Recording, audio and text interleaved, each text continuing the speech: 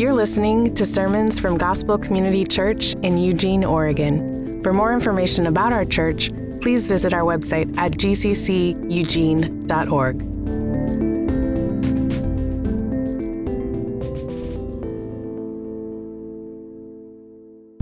The late minister, Robert Farrar Capone, said the Reformation was a time when people went blind, staggering drunk because they had discovered in the dusty basement of late medievalism a whole cellar full of 1,500-year-old, 200-proof grace, bottle after bottle of pure distillate scripture that would convince anyone that God saves us single-handedly. The Bible is a message of God's grace from beginning to end, and the Epistle of Romans is one of those letters that makes the gospel of grace explicitly clear. Drinking 200-proof alcohol would wreck you and could even kill you. Drinking from the fountain of grace we read about in Romans will do the same thing. The 200-proof, pure, free, unfiltered gospel of grace that takes you right where you are will put our life of sin and rebellion to death while bringing forth a new man, unbound, unchained, to live a truly free and transformed life under a perfect King. Martin Luther said, "Romans is the chief part of the New Testament and the purest gospel." He said that every Christian should not only know it word for word, by heart, but also that they should occupy themselves with it every day as the bread of the soul. John Calvin stated about Romans, "If we understand this epistle, we have a passage open to us to the understanding of the whole of Scripture. Taste and experience the power of God for salvation for all who believe. The 200-proof strength of the gospel in Romans." Good morning. I grew up in a family that was brutally honest with the mother that was brutally honest. And one of the things she told me early on is that I cannot sing, and I'm grateful for that. And so, like Hunter said, I won't be singing. My mom also told me this, and I want to bring this up. She said after she came to this church a couple years after it started, she said, "Rick, I got to level with you. I never thought it was going to work out." So the fact that we have an 8-year anniversary is not a testament to my faithfulness or anything like that. It's a testament to God's goodness and God's faithfulness over this church family throughout the years. And so I'm extremely grateful for it. And if you're unfamiliar with the backstory, we moved here, my wife, Allie, my oldest daughter at the time, that was the only child we had, and then myself in 2015. And we moved here from Reno to start the church. And we pretty much didn't know anyone. And so now we have a family filled with brothers and sisters in Christ, and it's exciting to get up here and get to preach to you guys. And I'm thankful for the relationships and friendships that have been established over the years. Even as Hunter said, it's been a constant. So if you were there day one, 8 years ago, would you stand up? Day one. Hey! They're the only ones that can endure everything. Good job, Larsons. If you guys would, please turn to Romans. We're going to continue in our series in this letter today. If you're here and you're visiting, thank you for being here. If you're here and you're investigating, thank you for being here. We want to make this clear. Gospel Community Church exists, as Hunter said, to make Jesus the hero. And so if you want to know what you're going to be getting, either as a family member of this church or someone visiting for the first time and investigating Christianity, we're going to talk about Jesus. You see, as we share about oftentimes our own testimonies, we like to think that what we're sharing is the gospel. We're going to talk more about what the gospel is, but oftentimes we'll say, yeah, I was sharing the gospel with someone, and then you'll say, well, what did you tell them? Well, I told them that at this time last year I started following Jesus, I gave my life to the Lord. That's awesome. But that's not ultimately the gospel. That's about you. And so the gospel is all about Jesus. And so what you are going to hear, whether here for the first time or here time and time again, is you're going to hear that message. There was a man who was a brilliant theologian, and his name was Dr. R.C. Sproul. Making kind of a tongue-in-cheek joke, he said that he knows many preachers that have preached 5,000 sermons. And he said, I preached 5 sermons 5,000 times. And in all reality, what he was saying is that he preaches the same sermon, the same gospel message, every single Sunday night, the same message time and time again. And so what you're going to hear is the same message centered and focused on Jesus Christ. So whether you're investigating, whether you've been here for a while, we want to be founded on that message because that message is good news. So let's pray. Father, thank you for this morning. Thank you for 8 years. Thank you for your faithfulness. Thank you that your word says that the gates of hell will not prevail against your bride. Jesus, you conquered. And we praise you for your conquering victory over sin, over Satan, over death. You are the only one that has stepped into the ring with death and walked out unscathed, victorious. And we praise you for that. Because now we don't have to live with a constant fear of death. We realize that as Christians, we change addresses to a permanent home that you have purchased and have in store for us with you for eternity. Thank you for that. I pray this morning, Father, that through your word, you would challenge us and comfort us, encourage us and correct us. Father, help me to preach your word faithfully through your Spirit.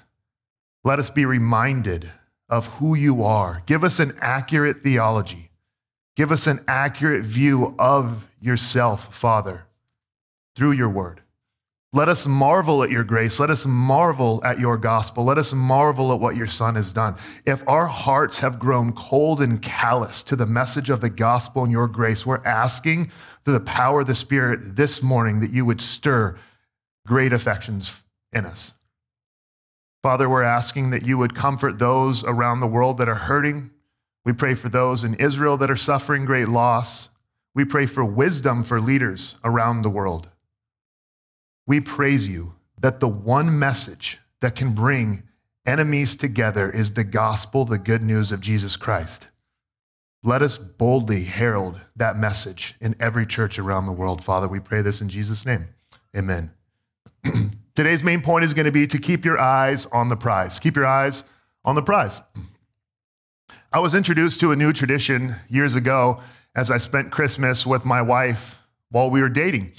And they do Christmas a little different than we do it. Her mom grabs all the gifts and then she separates the gifts into piles to the people that are in the room. And then you go around in a circle and one person opens their gift and everyone watches you open your gift, which is not ideal when you're dating someone new to the family because they're watching your facial expressions and everything like that. It's a little nerve-wracking, okay?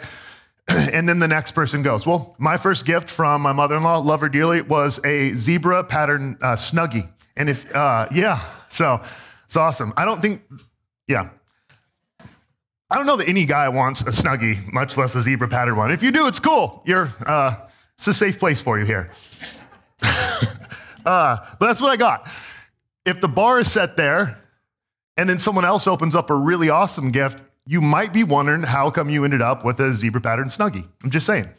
And then here's what can happen at Christmas, because it happens at our family too, because we have adopted this tradition. Instead of focusing on any gift that you might have, period, you start looking at the gifts around the tree that everyone else has and start thinking, why did they get that? And you see this. Even yesterday around our kitchen table, our kids were doing this about who got this treat, who got this treat. And I was like, hey, kids, let me ask you this. If you only got one treat for your entire lifetime, would that be one more treat than you deserve? And they're like, yeah. I'm like, exactly. And so the fact that you're getting treats and stuff like that is a huge blessing. But we have a problem. And our problem is gratitude, and our problem is thankfulness. Because typically what we do is not focus on all the tremendous gifts that we have, all that God has given us, all that we can be thankful for. What we typically focus on is what we don't currently have and how bad we want it. And so instead of keeping our eyes on the prize, which I'm going to say is Jesus Christ, what we're doing is looking at everyone else's prize. We're looking at everyone else's gifts. And then what it does is it creates contentment or discontentment. And what it does is it creates a sense of entitlement. And so keep that in mind as we dive in this morning, because we're going to get to see Paul's heart and Paul's attitude, even as he writes to the church in Rome. Starting in verse 8, he says this. Follow along with me. First, I thank my God through Jesus Christ for all of you, because your faith is proclaimed in all the world. For God is my witness, whom I serve with my spirit in the gospel of his Son, that without ceasing I mention you, always in my prayers, asking that somehow by God's will, I may now at last succeed in coming to you. For I long to see you, that I may impart to you some spiritual gift to strengthen you. That is, that we may be mutually encouraged by each other's faith, both yours and mine. I do not want you to be unaware, brothers, that I have often intended to come to you, but thus far have been prevented, in order that I may reap some harvest among you as well as among the rest of the Gentiles. I am under obligation both to Greeks and to barbarians, both to the wise and to the foolish. So I am eager to preach the gospel to you who are in Rome. Let me start with this. First, Paul says, we looked at his greeting last week, and this week we're looking at this. And he says first, and it's not a comprehensive list because he doesn't say second, he doesn't say third. Paul starts off with thanksgiving. Paul himself is thankful for the church in Rome. And notice what he says. First, I thank my God through Jesus Christ for all of you. All of you. He doesn't say, I'm thankful for this person because they do this. I'm thankful for this person because they serve in this capacity. I'm thankful for this person because they do all these things.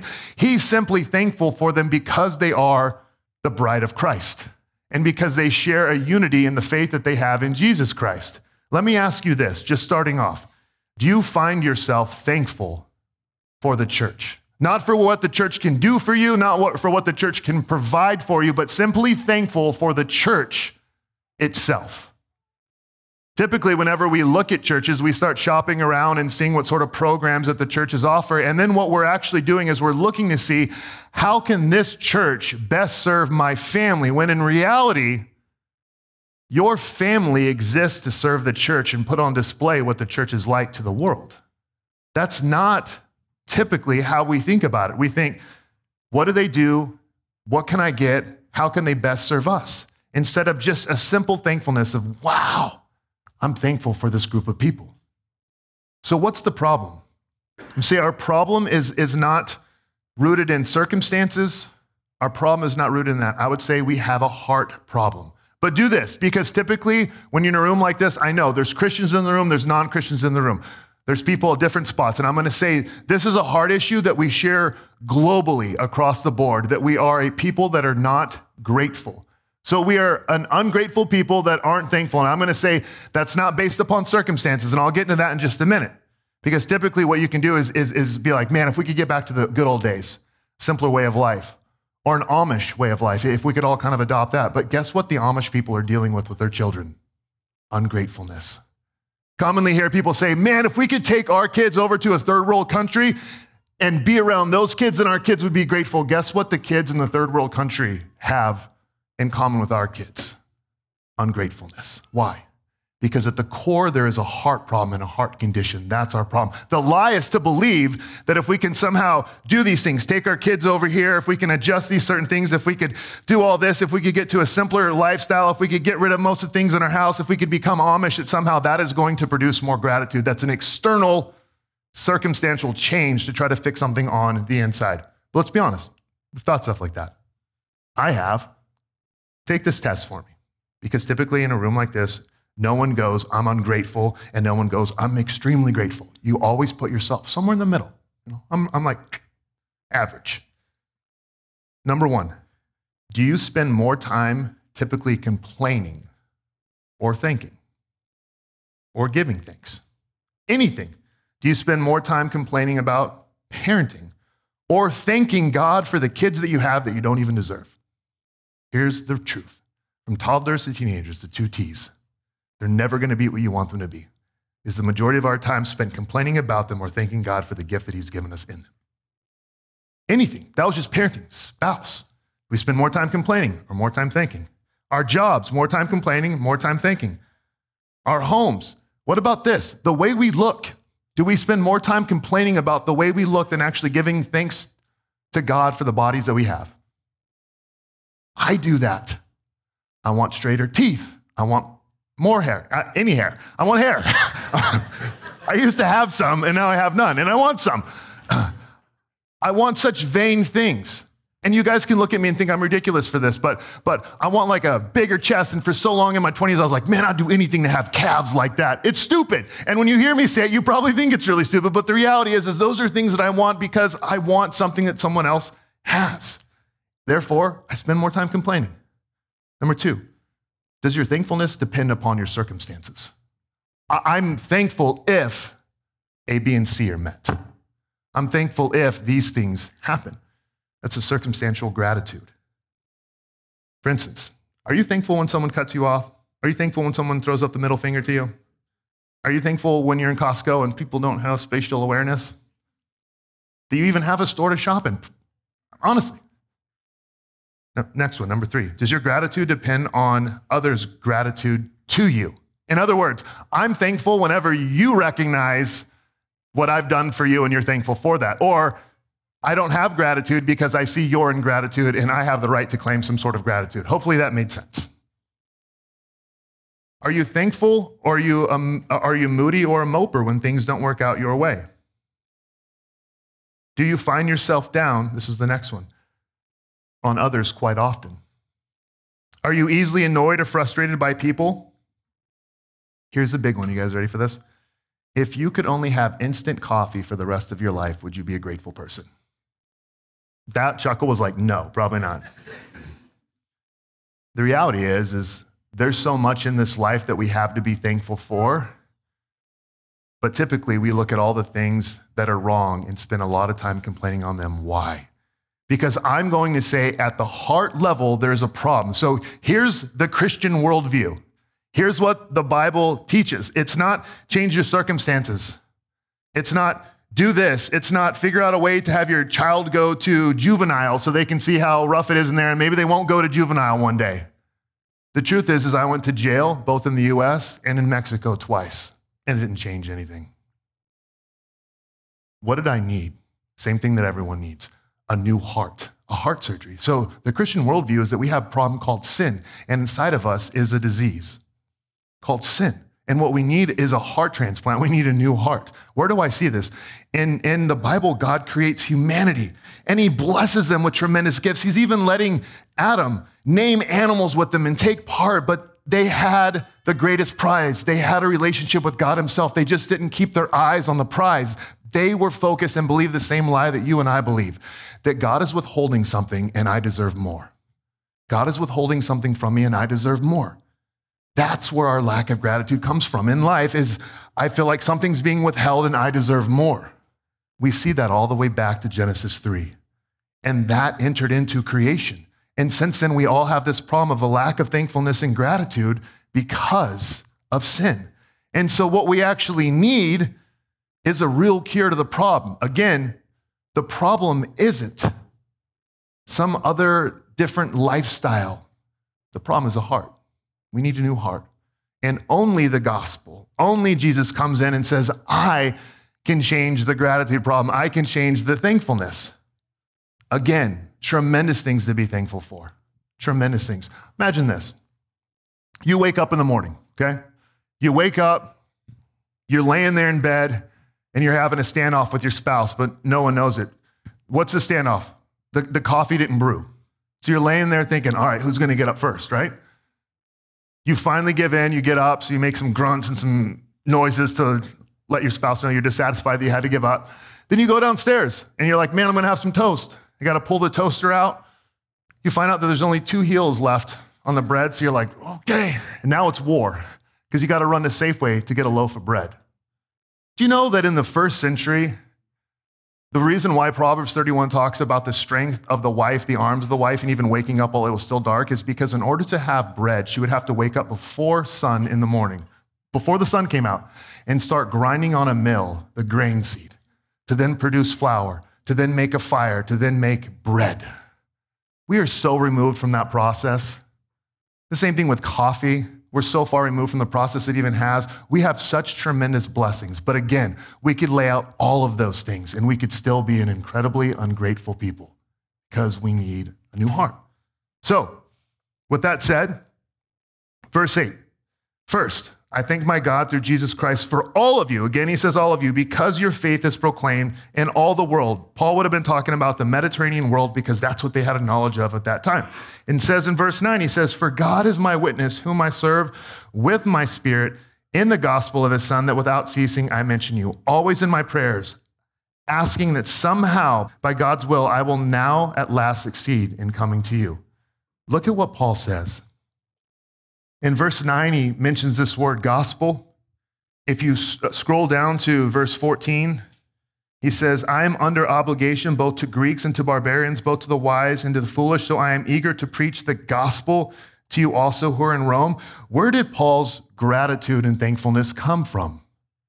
If we go back up to verse 5 in chapter 1, he says, through whom we have received grace and apostleship to bring about the obedience of faith for the sake of his name. Paul recognizes that he's only where he's at because of God's grace.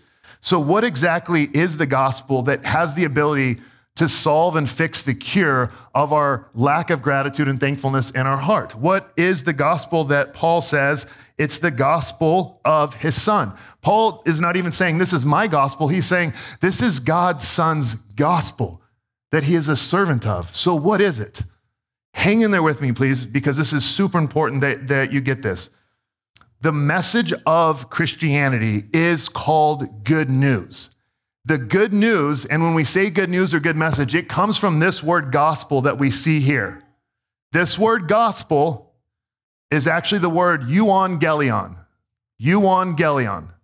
And it's two words. I'm sorry, it's one word with a prefix, eu, EU. And eu means good, like a eulogy. And now angelos or angelon means an angel, a messenger. And so Paul is thankful because of the good news or good message. You see, if I went to the doctor and I had a tumor, and the doctor told me that the tumor was benign, I would have a far different response of gratitude than if the doctor told me that the tumor was cancerous. So what has to happen? If the doctor comes in and says, hey, Rick, good news, the tumor is benign, then what I get to do is I get to hear that news, hear it as good news, and rejoice. If he says it's cancerous, then here's what has to happen. Good advice. Rick, here's what you're going to have to start doing. These are the procedures that are going to have to happen. This is what you're going to have to go on. That news is not good news. It's bad news. And now advice follows on what I need to do. You see, this word gospel comes from the Old Testament. It was a military term. And so when people would go off to fight a war, there would be a marathon runner that would go with them. His job was simply to be a runner. And so when your army went off to fight a war, if they won that war, the runner would run in such a way that the person in the watchtower could tell by the way they were running if they were bringing good news. That's why the prophet Isaiah says, blessed are those that bring good news. The feet. They could tell by the way they were running with good news. But they could also tell that the way they were running was bad news if their army had lost. And so here's the thing. If that runner comes back with bad news, then you're going to have good advice. Build up the ramparts, build up the wall, do this, get ready because we're getting ready to be invaded. But if the runner comes back and says, good news, we just whooped their tails, the fight is over, it's all taken care of, rest. That changes everything. What Paul is saying, all of his gratitude comes from the fact that the gospel is all about the person and work of his son, which is good news. And that news is done. It's settled. It's taken care of. You can either accept it or you can reject it, but it's done. Look here. He says this, in verse 14, I am under obligation both to Greeks and to barbarians, both to the wise and to the foolish. So I am eager to preach the gospel to you also who are in Rome. What is the obligation Paul's talking about here? Because of the fact that God has saved him, because of the fact that he's given him a new heart, because of the reality of the gospel, Paul is obligated now to share this message. He wants to go and share it to others. Tim Keller explains this marvelously. He says there's two different types of debt. There's the debt where if you give me $100 on a loan, I have to pay that back to you. But if you give me $100 and say that it's for someone else, I'm obligated to go and take that and give it to someone else. That's what Paul's talking about here. He's obligated to take this message of the good news and give it and share it with other people. He says both Greeks and barbarians, both the wise and the educated and those that aren't. He wants to reap a harvest. He wants to go in and share this good news so that he can see others come to faith in Jesus Christ. Paul is a man who kept his eyes on the prize being the gospel. Now, let me explain the gospel. The gospel is this, that I, Rick, born into this world, consume oxygen from a God who I have rebelled and sinned against throughout my life. I deserve the wrath of God because of my rebellion against him. I deserve punishment. And you might not like that, but God is a holy and good and just God, and we would never want a God who wouldn't justly judge sin. Think about a judge that would just go, nah, don't worry about it. God is so much greater. He's righteous and he's good. And so therefore, something has to happen. Here's the gospel. It's the good news, is that God sent his son, the only person who has been truly grateful and thankful in all of his life. Jesus Christ, every second, every moment of every day, lived a perfectly grateful, thankful life for all that he had, for his creator, for the creation, for everything. But then he died upon the cross. Why? Because he was absorbing the wrath that I deserve to bear. Isn't it wild that Jesus didn't have a place? The creator himself steps into humanity and doesn't have a home, doesn't have a place to lay his head, goes to the cross and dies a criminal's death. Why? So that you and I that place our faith and trust in Jesus Christ would forever have an eternal home.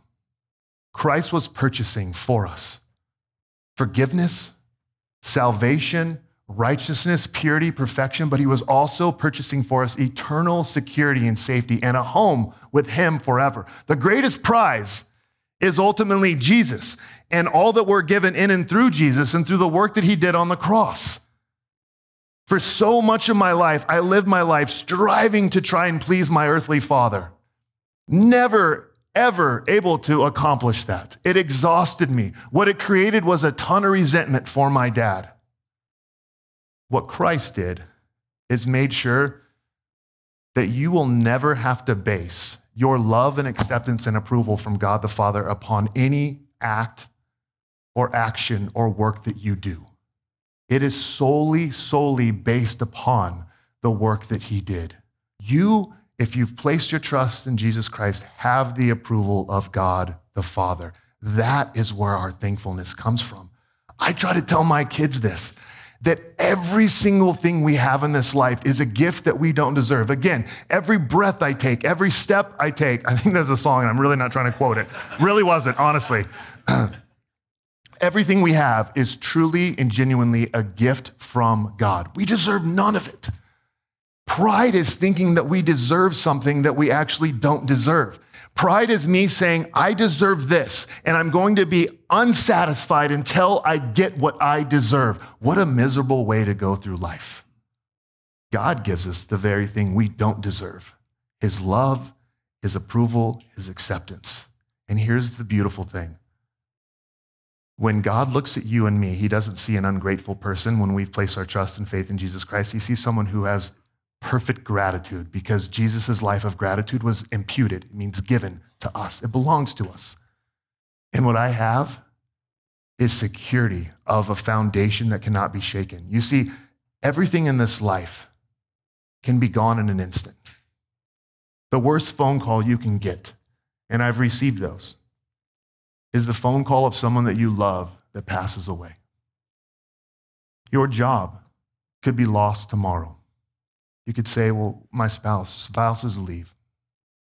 Sadly but true. Here's the one unshakable security you have, that you will always be a son or a daughter of the living God, eternally held and loved by him with an unshakable love and an unshakable identity and an unshakable foundation that is yours for eternity. That is why Paul is thankful. Not for who over here can do this for me, who over here can do this for me. Paul starts off almost every one of his letters. Read them. Romans, 1 Corinthians, Ephesians, Philippians, Colossians, 1 Thessalonians, 2 Thessalonians. He's constantly saying, I thank God for all of you. Why? Because Paul doesn't deserve a single Christian friendship or relationship. He doesn't deserve to be in the family of God.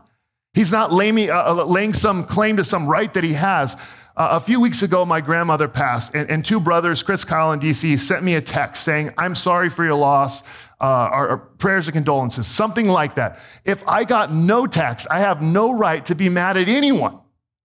But the simple fact that I have one brother that would even text me, what a blessing to rejoice in. To have a family that I haven't earned or worked my way into, nor do I have to continue to earn or work my way to remain in, what a blessing. That's Paul's heart. Thankfulness and gratitude is coming from this, the family of God, the family that he's a part of, and he's grateful. Here's what gratitude produces. Here's what our thankfulness will produce because of the gospel. I want us to keep our eyes on the prize. What is the prize? The prize is not all the material possessions of the world. The prize is not anything this world has to offer. The prize is Jesus. And the prize is that we are secured and eternally held in him and by him. Because of that, look at what Paul does. He has this longing for the church. He says, always in my prayers, starting in verse 10, always in my prayers, asking that somehow by God's will, I may now at last succeed in coming to you. Paul wants to be with him. For I long to see you, that I may impart to you some spiritual gift to strengthen you. Look, it's not some wild, charismatic gift he's saying here. He's saying that is, what is the spiritual gift? That is that we may be mutually encouraged by each other's faith, both yours and mine. I do not want you to be unaware, brothers, that I have often intended to come to you. You see, thankfulness flows, or what flows from thankfulness is this. It's a longing for the family of God. When some people will say, hey, do I need to be a part of a church as a Christian? I kind of got me and Jesus. I don't really have a category for that. I don't believe our Bibles have a category for that. And here's the reason why. The Apostle Paul, most brilliant theologian in all of church history, who wrote the majority of the New Testament, says this: I long to come to you, to be with you, so that I can strengthen you, but also so you can strengthen me in my faith. If the Apostle Paul needs that, I would say we need that corporately, together. Paul's thankfulness for the gospel is that now, because of the gospel and because of what Jesus has done, I'm brought into a family, but it's not just a family that I stand aloof from. It's a family that I want to be deeply invested into. Let me ask this. Do you pray for your family members? I would encourage you to. Pray, as Paul did, for the family members. And do this. Pray for those in your church family that might be really difficult for you to love. Because here's the reality. You're probably that person for someone else. Just as a studying and preparing for this, I went to our executive pastor, Brad, this week. And I said, Brad, can I share this with you guys? Because I would love for you guys to do this same thing. I said, let me ask you a question. I said, in light of these verses here, right in the middle, how can I grow in encouraging your faith more? And then he shared some things with me. And then I said, also, how can I posture myself so that I make sure that you're able to encourage my faith? And the reason why that part is important is because sometimes we can have this view as the Apostle Paul is up there, and so there's no way I can encourage him. What he's saying is that this goes both ways. This part is a two-way street. And so not only do we need to encourage others' faith, but we need to posture ourselves in such a way to where they can speak into our lives and encourage us as well. And if I haven't done that, or if you're someone who feels like I haven't done that, I sincerely apologize for that. I want to grow in such a way to where anyone at our church who is equal to me as all sons and daughters of God can come up to me and say, Rick, I want to encourage and strengthen your faith. That's something we can all grow in, both asking how we can and asking how we can posture ourselves. I love this quote by Jerry Bridges. It says this: gratitude is a handmaiden of contentment. An ever-growing attitude of gratitude will certainly make us more content, since we will be focusing more on what we do have, both spiritually and materially, than on what we do not have. But contentment is more than focusing on what we have. This is important right here. It is focusing on the fact that all we do have, we have by the grace of God. We do not deserve anything we have, materially or spiritually. It is all by his grace. Paul's thankfulness is because Paul had his eyes fixed on the prize. Not what he wanted, not what he didn't have, but the fact that he had everything that his soul needed in his Creator. And here is what I would ask you this morning. Do you know the gratitude that comes with and the thankfulness that comes with a God who meets you in the midst of your pain? You see, Allah from Islam cannot step off his throne. You can read that in the Quran. It would be to give up his divinity. Our God wanted you to be in his family so much that he stepped off of his throne. Our God, Jesus Christ, knows what loss feels like. He knows what pain feels like. because he walked this earth and experienced it himself.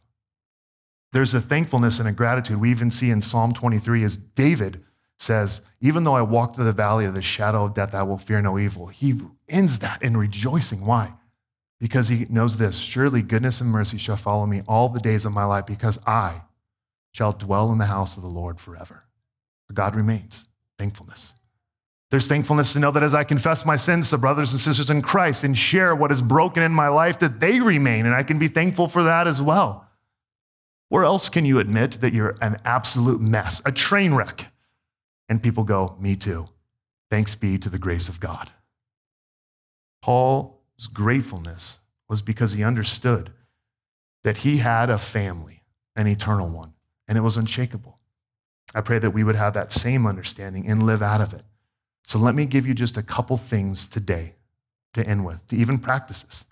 You're not doing this so that God will be pleased with you. You can practice these things because the God who created you in Christ Jesus is already pleased with you. Okay, here's what you can do. Practice this, if you would, every day for the next week. Instead of starting off your prayers in the morning, spend the first 1 to 2 minutes simply praising God for everything that you can think of. Simply praising. If you're like, man, I don't even know, like just look around the room, the pen, I thank you that we have a pen. I don't have to dip it in ink and then do something like that. Whatever it is, just praise God for it. Praise God for your spouse. Praise God for your family. Praise God for the church that you're a part of. Start off praising God next. Because I believe part of the cure here is ultimately the gospel, and then out of the gospel, it's to get out of ourselves. Paul is not inward focused. He starts off thanking God for all of his family members. It's an outward focus. So send someone a text first thing in the morning, thanking them for who they are. Not for all that they do, simply for who they are. And let these little things, as we start to focus on the blessings we have from God and the people that are part of our church family, let them start to reshape our hearts and lives. Because I believe that Christians that are growing in maturity are going to grow in thankfulness, because the more we understand of this incredible God and the fact that we have no right, we shouldn't have any right standing with him, but yet he's made that possible through his son, and now we're reconciled to him, believe that gratitude flows from that. So practice that. Starting off your mornings, giving praise and giving thanks to God for whatever you can think of, and then thanking someone else simply for who they are. And last, let me say this. If you are someone who has been hurt by the church, if you are someone who has been frustrated or anything like that, I'm not saying to you, be thankful for the hurt that you've endured, either by the church or someone else. I'm not, so please hear me. I'm not saying be thankful for the really sucky situation that you find yourself in today. What I'm saying is this: the more you grow to understand God's love and his tender care for whatever season you find yourself in, I'm saying I believe you can give thanks to that God for whatever situation or circumstance you find yourself in, because that God remains. I'm even thankful for songs of lament that Christian authors have written to help me understand what it is to lament and go through times of grieving. Let's pray. Father, thank you for this day. Thank you for the cure in the gospel. We love you. We pray in Jesus' name, amen.